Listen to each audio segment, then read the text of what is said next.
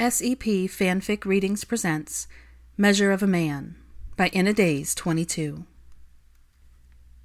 Chapter 1. The Journey is the Destination. March 13th, 2011. The quietest people have the loudest minds. Hermione had always found the quote thought-provoking, not only because it was true, but also because she couldn't think of a more accurate statement to describe Theodore Nott. He had never been loud, always reading and studying, which was something Hermione appreciated. As an adult, his pensive nature had transformed into the sort that frustrated most people, but never her. It kept Hermione alert, drew her attention, and constantly made her wonder what he was really thinking. Some people were quiet because they had nothing happening in their mind. Some had too much, but Theo's silence was neither. In fact, his squinty green eyes and purposefully understated presence reminded Hermione of yet another quote. It takes one to know one. And because she knew exactly what that look meant, she was well aware that Theo was scheming. Hermione allowed it as she sorted through the tiny crumbs of clues she'd picked up over her last 6 years working for him.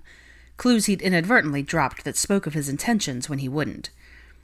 Whatever Theo wanted from her today was important to him. Personal. She didn't like it one bit. Theo didn't discuss anything remotely personal. Not with her or with anyone else. At least, not while they were at work. Pansy was the exception, but they had been lifelong friends. Hermione suspected that his strict division between work and play had been the only belief he hadn't shed after the war. Everything was business, and had been since he'd spent his entire family's fortune buying and reviving the bankrupt hospital in a move that, while altruistic, had been far more lucrative than anyone had expected.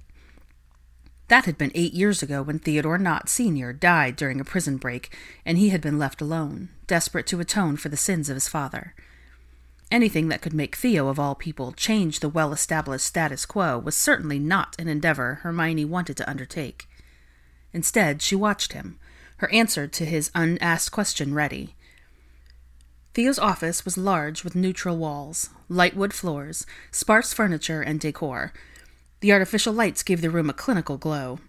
Even with Pansy's attempts at adding bits of masculine flair by way of artwork, rugs, and the black dragonhide sofa in the designated sitting area across the room, it still wasn't particularly grand. Hermione thought it was fitting for the man Theo was. Except for one thing. The children's dictionary all alone on the corner of his desk. That didn't fit. The man himself stood at the aforementioned bookshelf, skimming over the assortment of spines and pulling off a book here and there.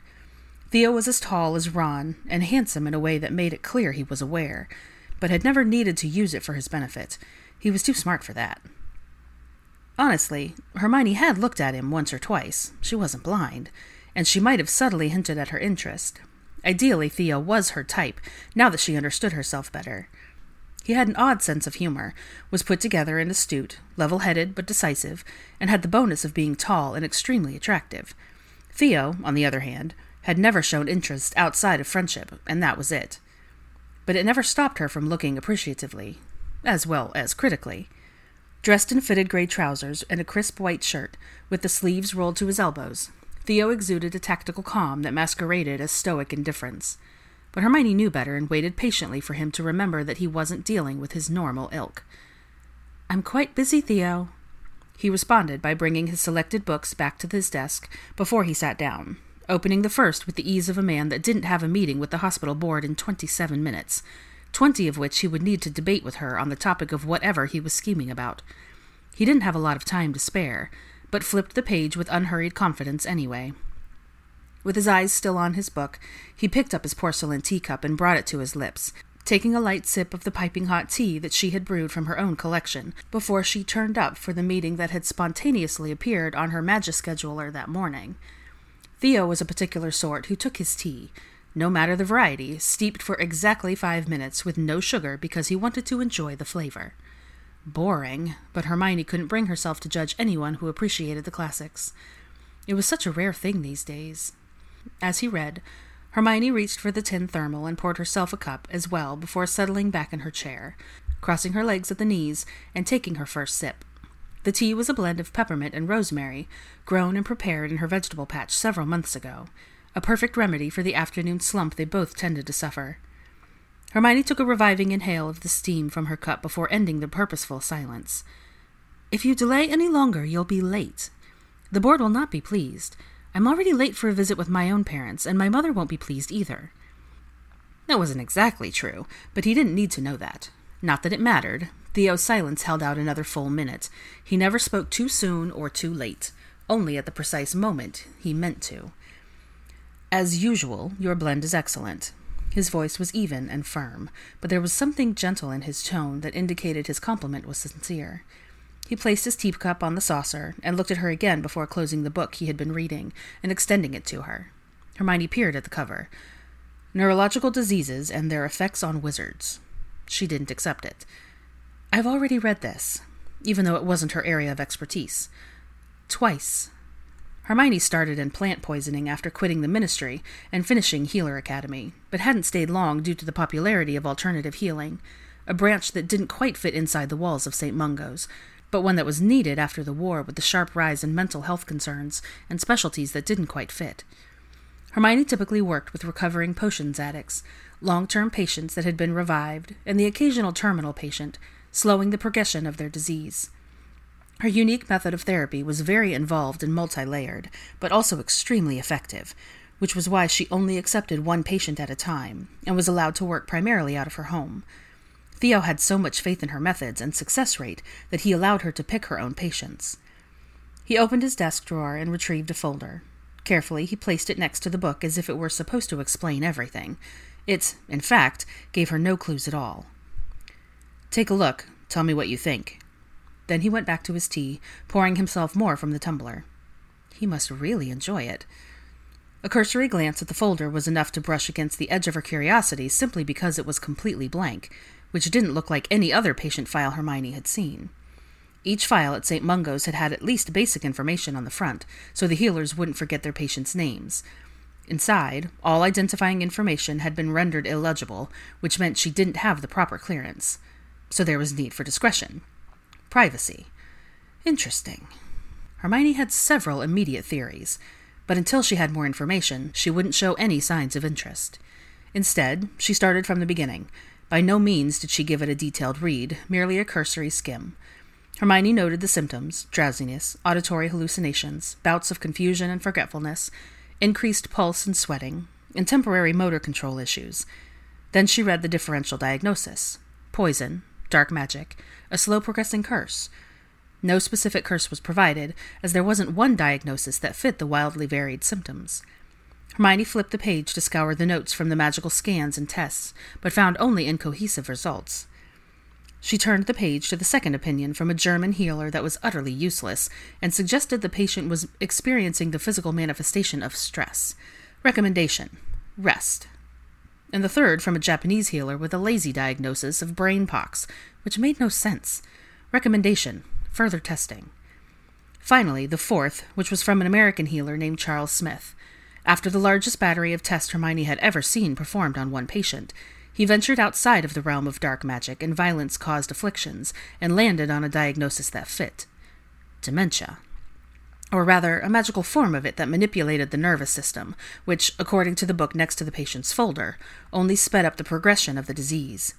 The form this patient had was typically fatal within 8 years in Muggles, and only due to complications. But in wizards, 3 years. Perhaps 4 or 5, if the patient underwent an intensive care regime that focused on... Hermione froze as a realization wrapped around her. No. Theo nodded like he'd expected her answer, not saying anything until he finished his tea. The quiet sound of the cup being placed on the saucer echoed. I'm more than willing to bargain. 5 years for an assignment, Theo? She scoffed at the absurdity of the request he hadn't verbally made. How important is this patient? To their family. Very. Not the answer she was looking for. Hermione, who refused to let him play on her compassion, fixed him with a hard glare, ready to ask the question that was almost burning in her brain. And to you? That he didn't answer. No, wouldn't. Ah, so at least in some capacity, it was personal. Theo didn't have any living relatives, but he did have family. One of his own creation, and even though Hermione knew enough about Theo to pick up on the clues he let slip, she only knew a select few members of his family. Pansy wasn't sick. The witch was currently on the hunt for the perfect clawfoot tub for Hermione's bathroom. Blaise was in Egypt, closing the deal on a rare artifact for a buyer. The less she knew, the better. While his fiancée Padma was hard at work at the St. Mungo's. Daphne, who worked with Blaise, took on lighter tasks as she prepared for the birth of her child with her husband, Dean. Goyle had lived in America with his wife and children for years. Lastly, according to Harry, Malfoy had been insufferable while making quite the splash as the leader of the Ministry's terrorist task force, a role in which he ironically terrorized everyone in both the Auror's office and the Department of Magical Law Enforcement about the ongoing investigation into the Death Eater's base of operations. What was she missing? There was always one thing she missed. Theo leaned back in his chair, his elbows on the arm, forefinger and thumb on his chin, kneading as if contemplating a particularly difficult chess move. "They are willing to triple your salary." He was toying with her. Hermione scoffed. "I'm not going to dignify that with a response." "It's part of the contract," he explained with an easy wave of his hand, allowing himself a brief glimpse at the large but decorative clock on the wall next to the door. "There are additional benefits provided with this opportunity to make the long-term assignment easier for you. You'd have the ability to set your own hours, your own staff of 2 private healers at your disposal to provide in-home care around the clock, and I am to relieve you of your role as floater staff member." None of that is appealing.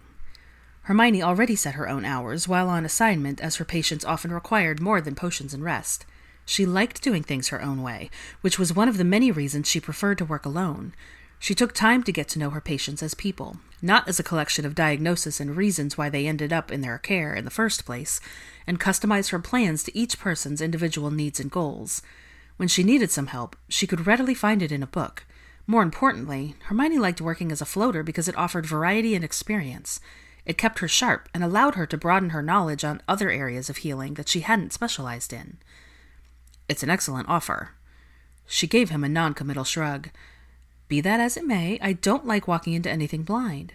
You're asking for years of my career and won't tell me anything worthwhile to assist me in making that decision, so forgive me for being wary." "I've provided their file." Hermione chuckled dryly. "You've provided the bare minimum thinking it would pique my interest, and I'll admit I am intrigued, but more about your role in this than anything else. It's not like you extend yourself this far. However, it's not enough to tempt me into accepting the assignment." "They are willing to allow you to add your own terms to the contract." Hermione's inquisitiveness nearly outweighed her reluctance. "Who is it?" "That I can't tell you unless you agree."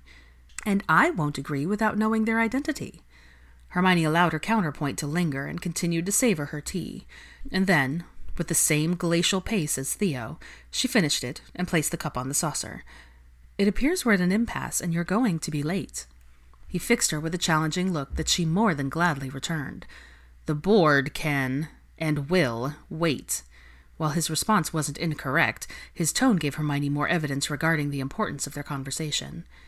She allowed her mind to process the task at hand, attempting to comb through the more nuanced details of Theo's life in her search for answers.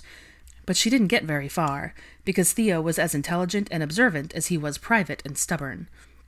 Hermione had learned, when she came to work for him, that he only shared what he wanted to, or was legally obligated to divulge.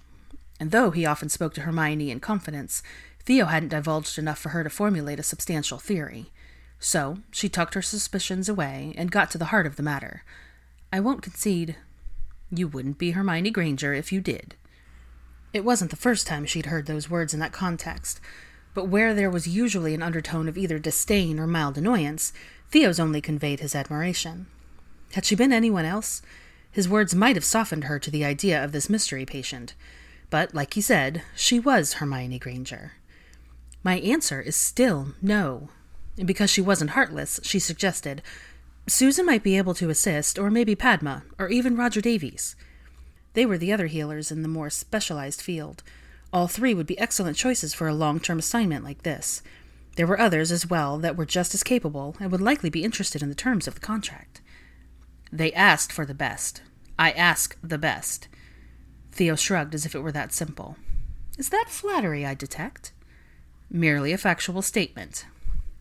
As her final answer, Hermione shut the file and sat the book on top of it, using her finger to push it back across the desk. His eyes were narrowed as he looked down, then back up at her.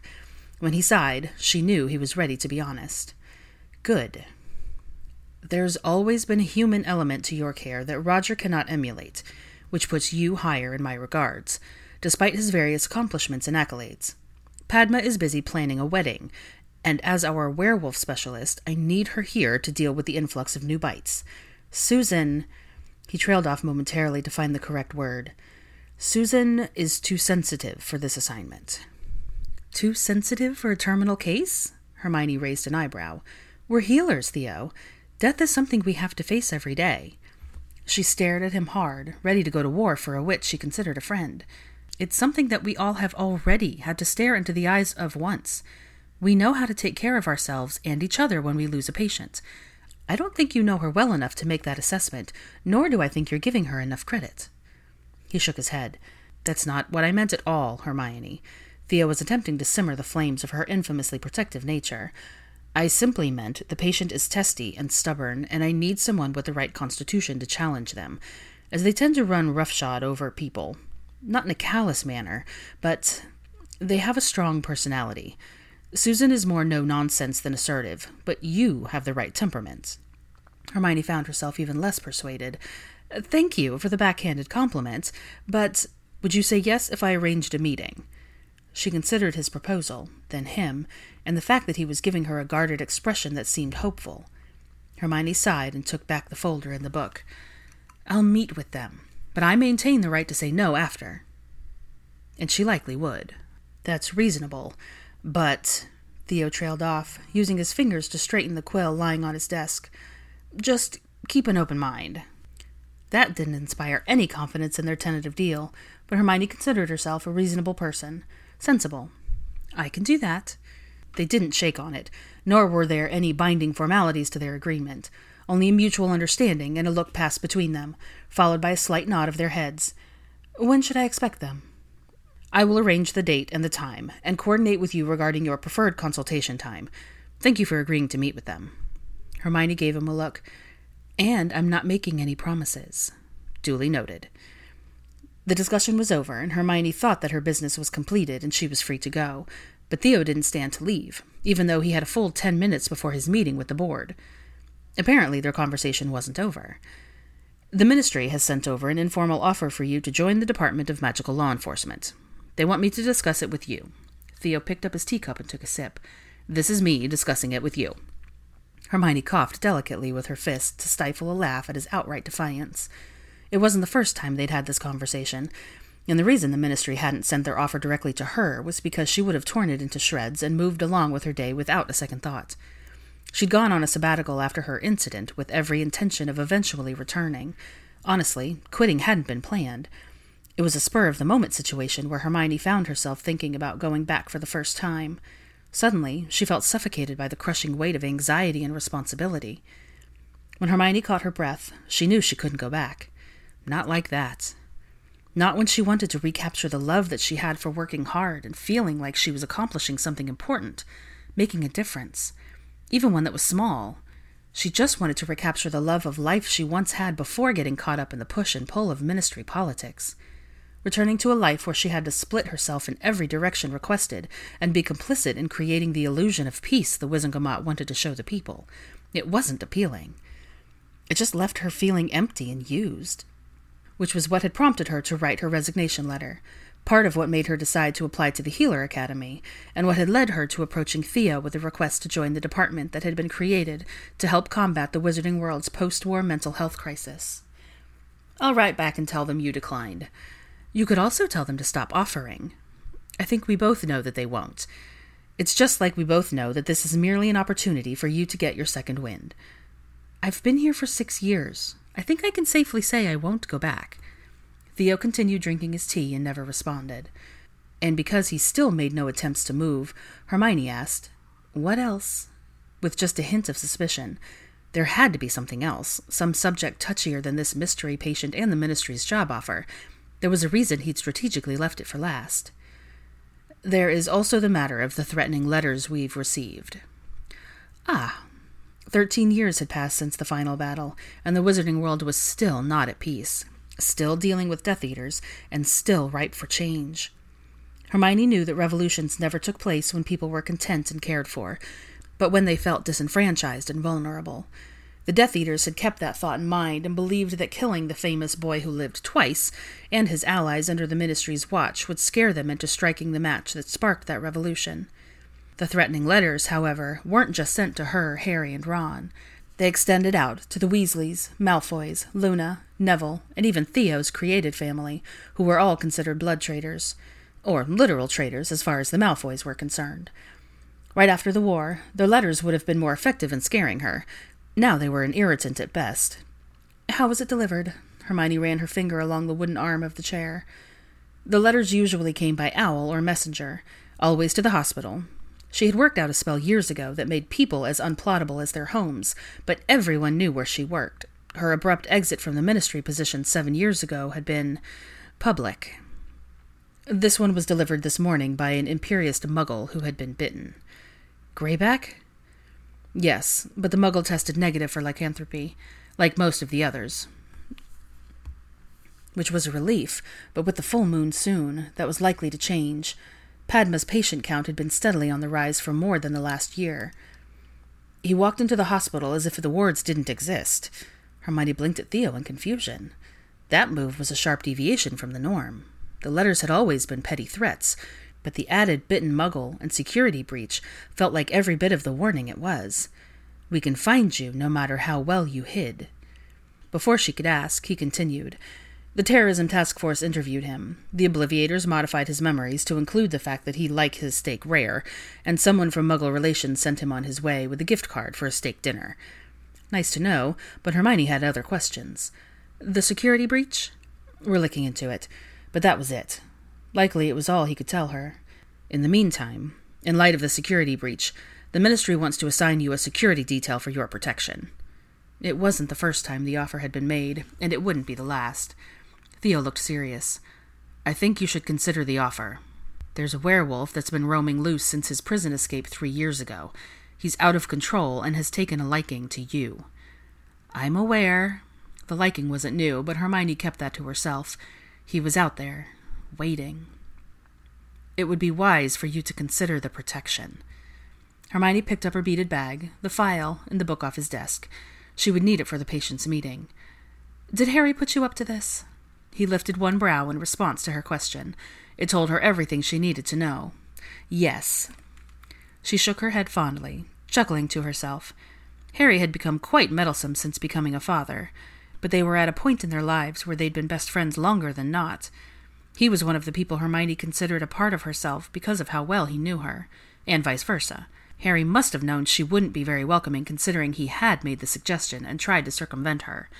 Nice try. "I'm not scared of Greyback." "You should at least be cautious." Theo's warning seemed to come from a place of concern. "He's rabid, and he'll continue to get worse until he gets a taste of what he wants." He gave her a meaningful look. "There's only one thing you can do with a diseased animal." "Put them down." "I am cautious." She settled back in her seat, more cautious than he knew. Every now and then she could hear a wolf howling at the moon near her home, and there were no wolves in her area. She knew, but she also knew her wards were impenetrable.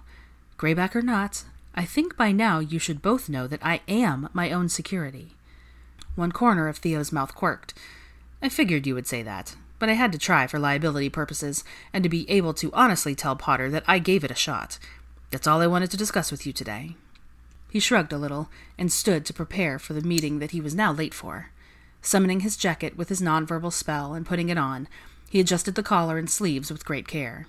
Theo picked up a small stack of folders, likely the hospital's fiscal budget for next year, and cleared his throat with his fist covering his mouth. "The tea." Hermione smirked because sometimes Theo's quiet nature made him appear aloof, but his little signals gave him away. They had been friends for a few years now, and he still wasn't used to asking for what he wanted, when it pertained to himself. "I'll send some by way of Pansy." "Thank you."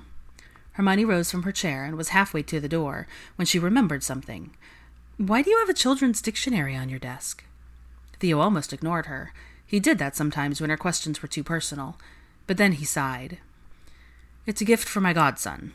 That was interesting. Also odd because not once had he ever mentioned a godson, but not unexpected because it was Theo. The man had a methodology behind every action. "Oh, how old?" Hermione tried not to sound as curious as she naturally was. Theo looked at her as if to say, "Nice try."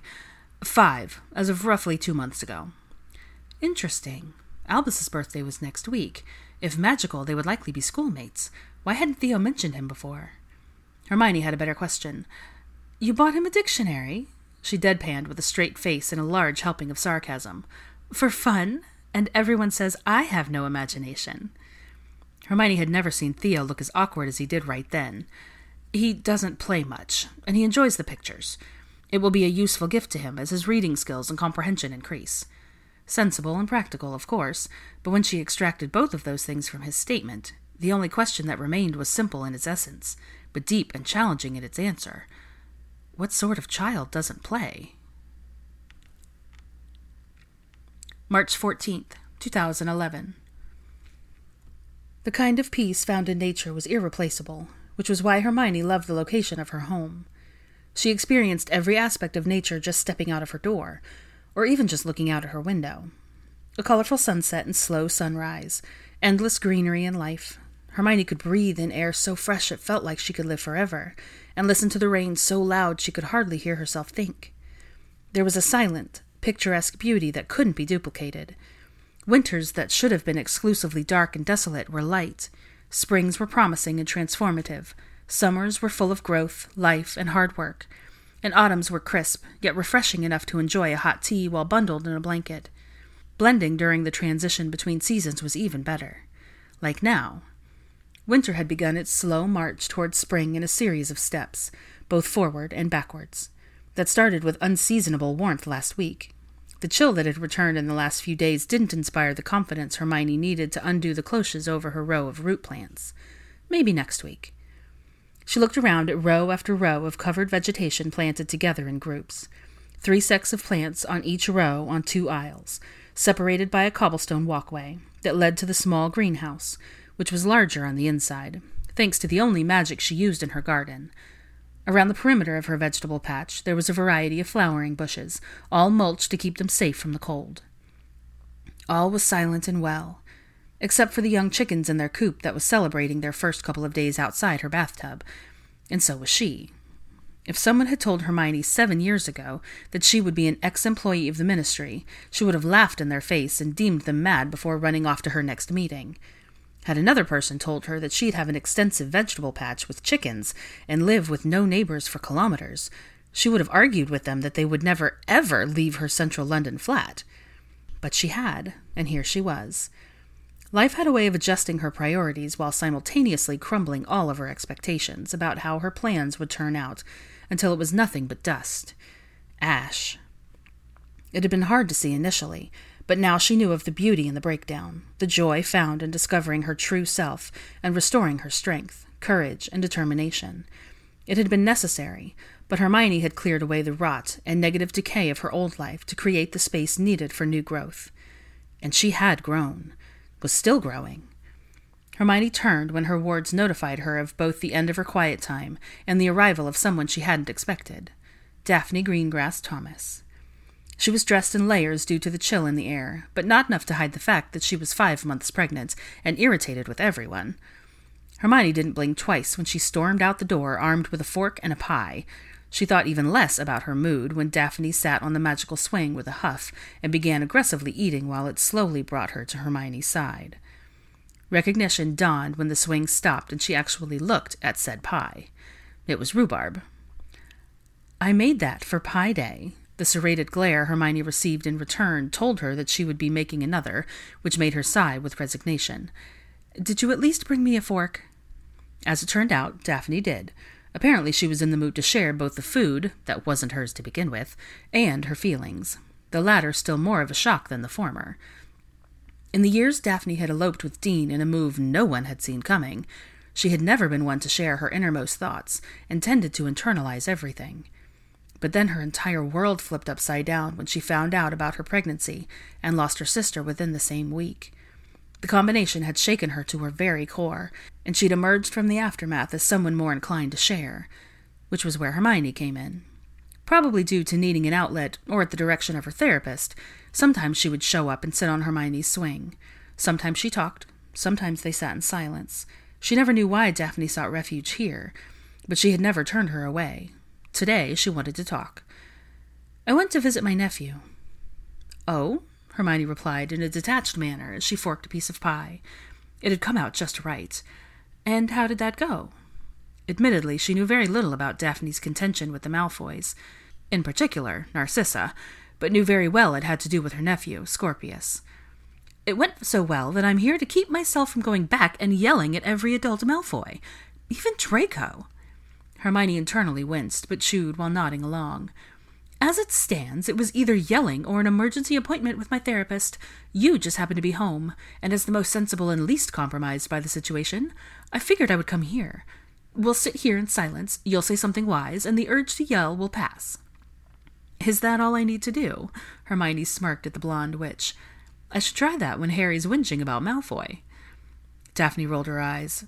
"You can try, but I doubt it'll work." She looked around and chuckled. "Not even the level of zen you've achieved out here with your herb garden, chickens, and isolation can ease the friction between those two."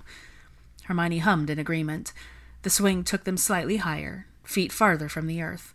They continued sharing the pie that was still warm from the charms, though Daphne ate most of it. Silence wasn't unusual with her, but the energy Daphne gave off didn't mix with the serenity surrounding them. "You should probably relax before you talk about it," Hermione said after chewing on a piece of baked rhubarb. "I'm no doula, but I'm certain your stress affects the baby." "That's why I'm here. I think we all agree that your house is like a refuge." Which made sense, because everyone ended up at her home at some given point of the day or week. Even Theo had been known to come sit in her conservatory for tea. Hermione rolled her shoulders. "Well, seeking refuge is how I ended up out here anyway." The two witches exchanged meaningful looks. It wasn't long before Daphne was ready to speak about what had upset her. "I know that child-rearing is one of the few aspects of pure-blood culture that is exclusively matriarchal, but every time I see Scorpius's rigid routine, every time I see him bow, every time I see him withdraw, I want to shake some sense into Narcissa and tell Draco that enough is enough." Wisely, she kept her mouth shut, listened.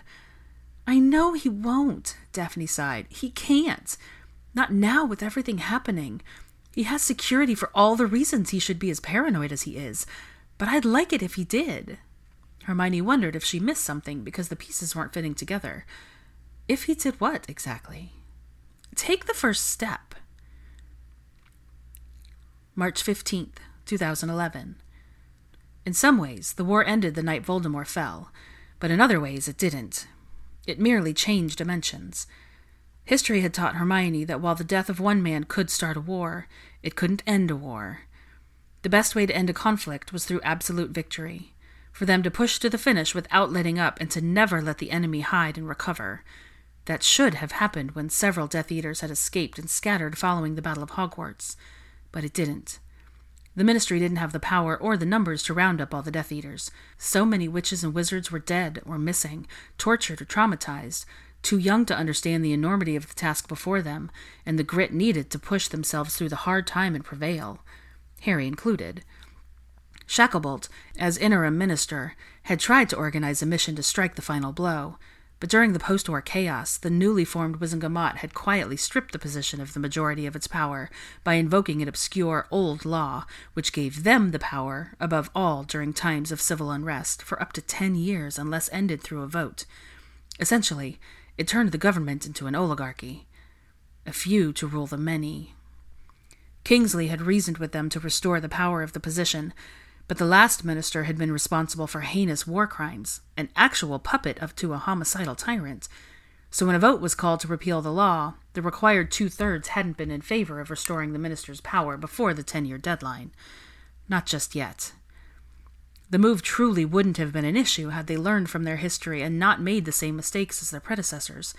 Had they remembered how damaging it was to ignore the problem rather than to face it head-on. Instead of offering their support during Shacklebolt's attempts at capturing the escaped Death Eaters, they overruled everything he tried to do, offering only a small bandage to fix the gaping hole in their world, and doing nothing to cauterize the wound. It really shouldn't have come as a surprise to anyone when, rather than drop the interim from his title 2 years after the war, Kingsley Shacklebolt had announced that he was retiring, effective immediately. News of his exit spread far and wide, and criticism of the ministry had quickly followed. The Wizengamot had asked him to reconsider, but his mind was already made up. Disillusioned after their many rejections, and tired after losing so many of his friends, Kingsley never answered any of the media's questions about the circumstances surrounding his retirement. He did answer Hermione on his final day, when she stood in his empty office next to Harry and asked about his future plans. She expected something cliched like traveling or visiting his family. What she got instead was, "I've always wanted to be a beekeeper."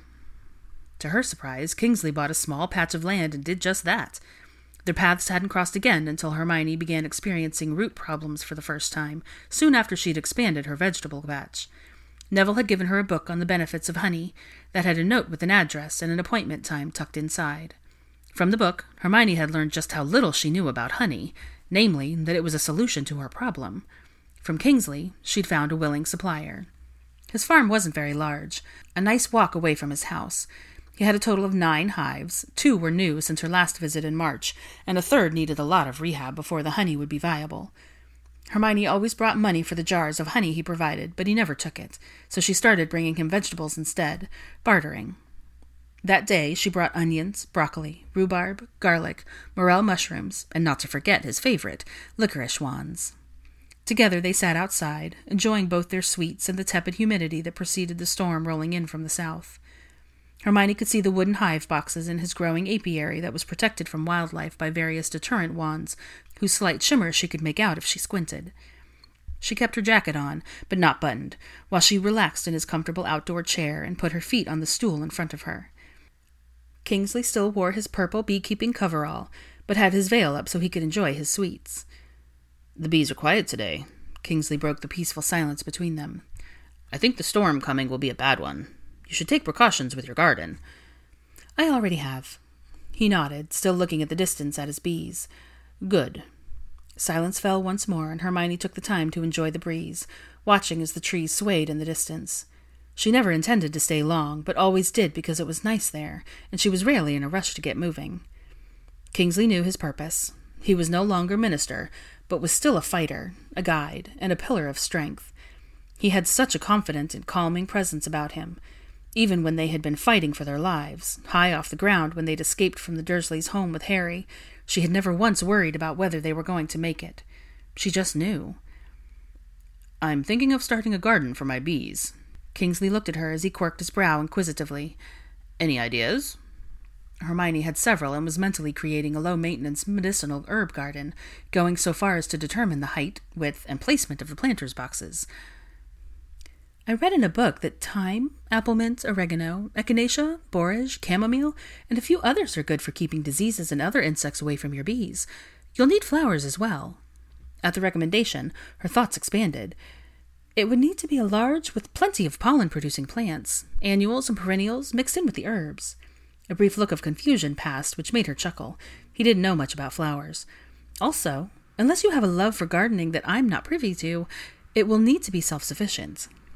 "I'd like that." Kingsley had a thoughtful look on his face, taking another bite of his licorice wand. "I trust your judgment." She felt honored by his faith in her, and looked forward to helping him make his vision a reality, but she had limitations. "It's an extensive project, far too large for a single person. I can ask Neville for help. He has several apprentices that would be interested in a project like this, for you." There were still plenty of people out there who wanted to live in a world that he had proposed while he was interim minister, a world that the Wizengamot had rejected in favor of their own.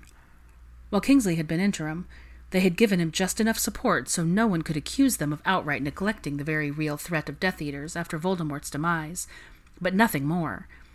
And instead of snuffing out the enduring enemy of peace, the Wizengamot decided that the ministry should focus its efforts on recovery and restoration, to return their world back to normal as soon as possible. In theory, it was a good idea. Society had been shattered into so many tiny fragments that it was hard to tell what it once had been, long before either war. In practice, not so much.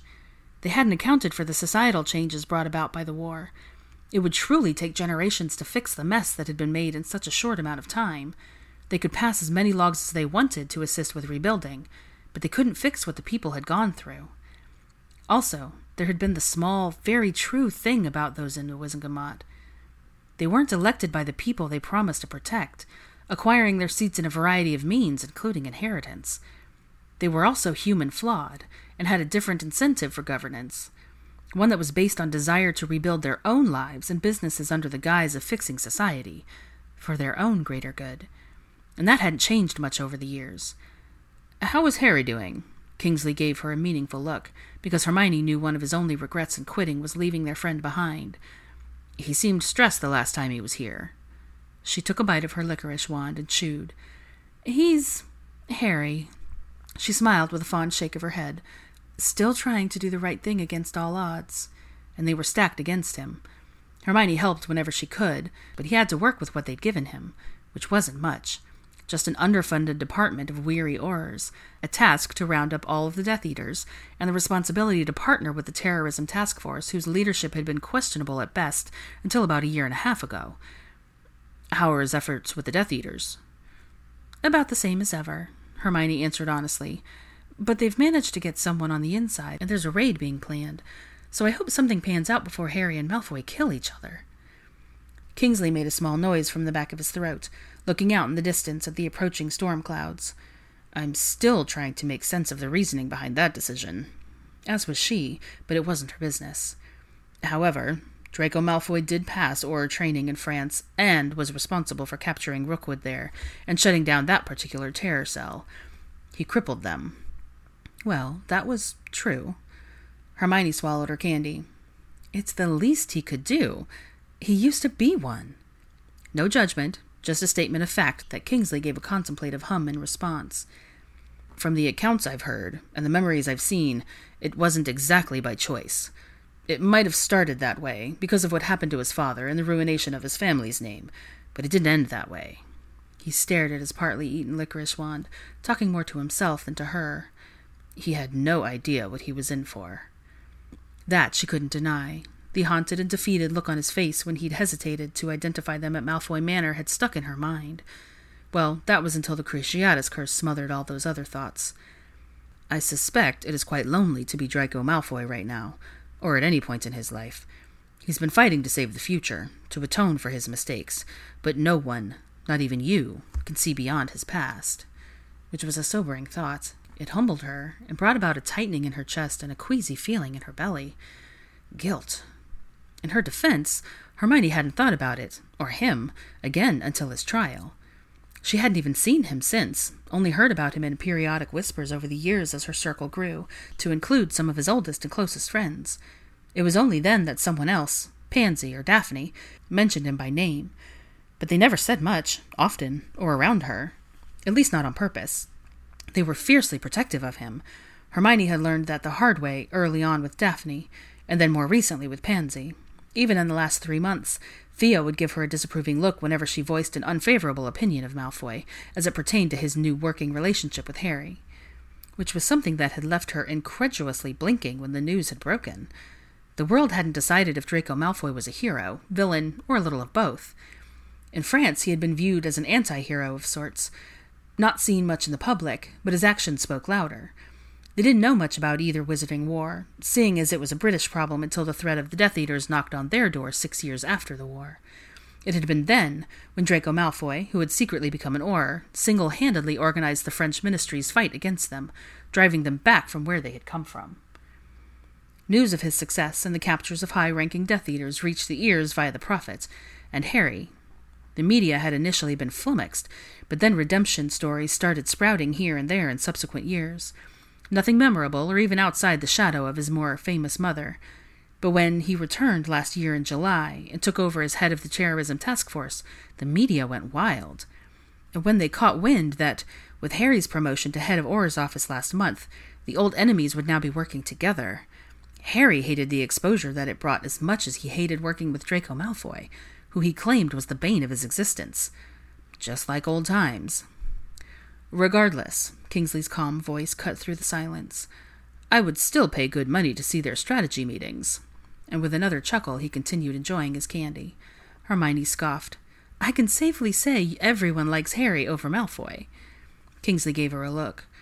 "It's not his job to be liked, Hermione. It's his job to coordinate with Harry to put an end to the Death Eaters. It's not an easy job, even if he had the tools he needed, because while people respect him in public, they spit on his name in private. perplexing, given the universal love for his mother. Furthermore, the enemy wants to personally make an example out of him and his family. Harry should be able to empathize. Their children received the same threats. With some hesitancy, she acknowledged that he might have a point. However, at the same time, it sometimes amazed her that 13 years later, they were still talking about Death Eaters. It had a lot to do with the Wizengamot's inaction, and how it led to the Death Eaters managing to regroup, rallying behind the Lestrange brothers and other survivors of Voldemort's inner circle. Attacks and murders started again not long after the final battle, disorganized initially, but as time passed and they continued to evade capture or death, their confidence and recklessness had grown. Azkaban escapes became a common occurrence again once the Dementors had been banished. The Ministry insisted they had full control of the situation, and some people, desperate to believe in something after so much misery, believed them. And when the skirmishes between the partly inexperienced Aurors and the Death Eaters began to increase in both frequency and severity, the Ministry started suppressing the news, just like before.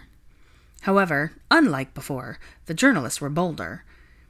And just when the cries of the people rose to a crescendo, all hell broke loose at Malfoy Manor on the first Christmas after the Battle of Hogwarts.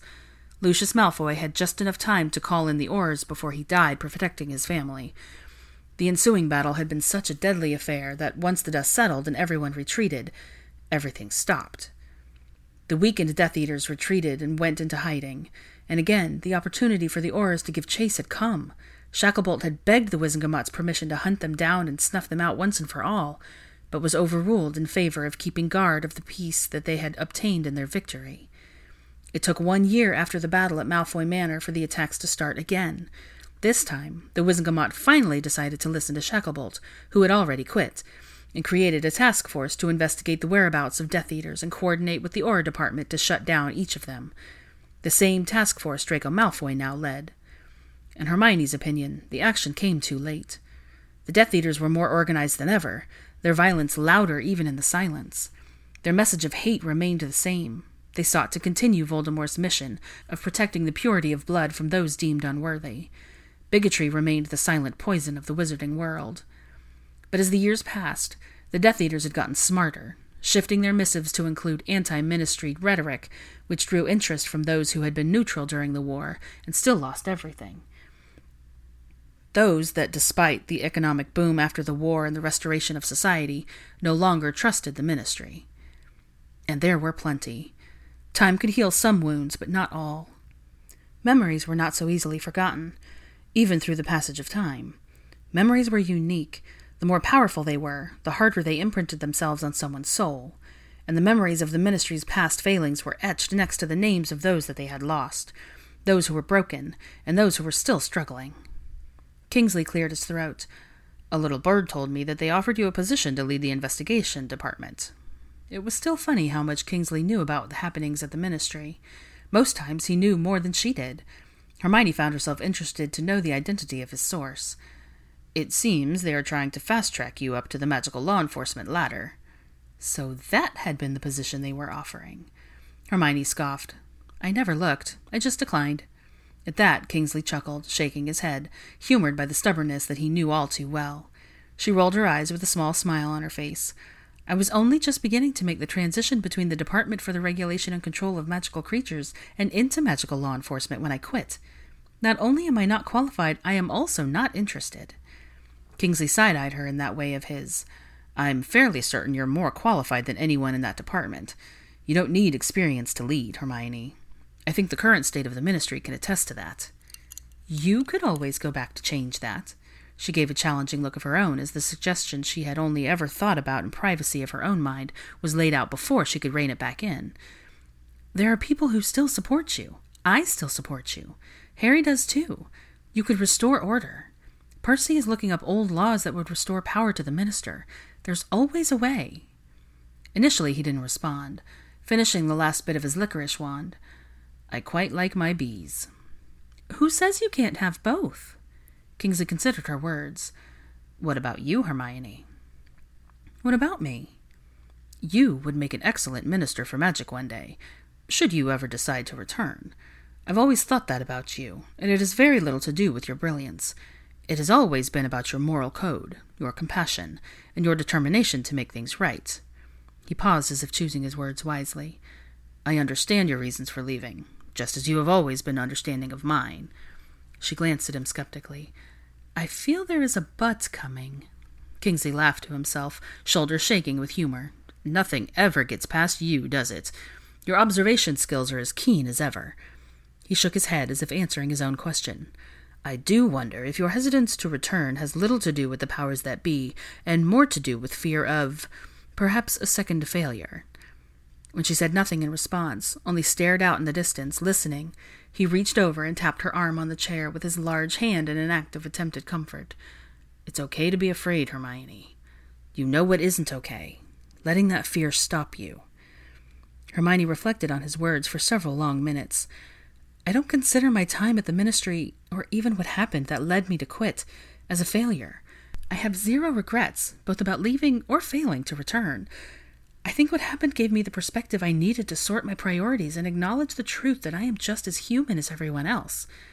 It allowed me to set my own course and help people who need it along the way, which is what I do now at the hospital. Have you figured out where you're going yet?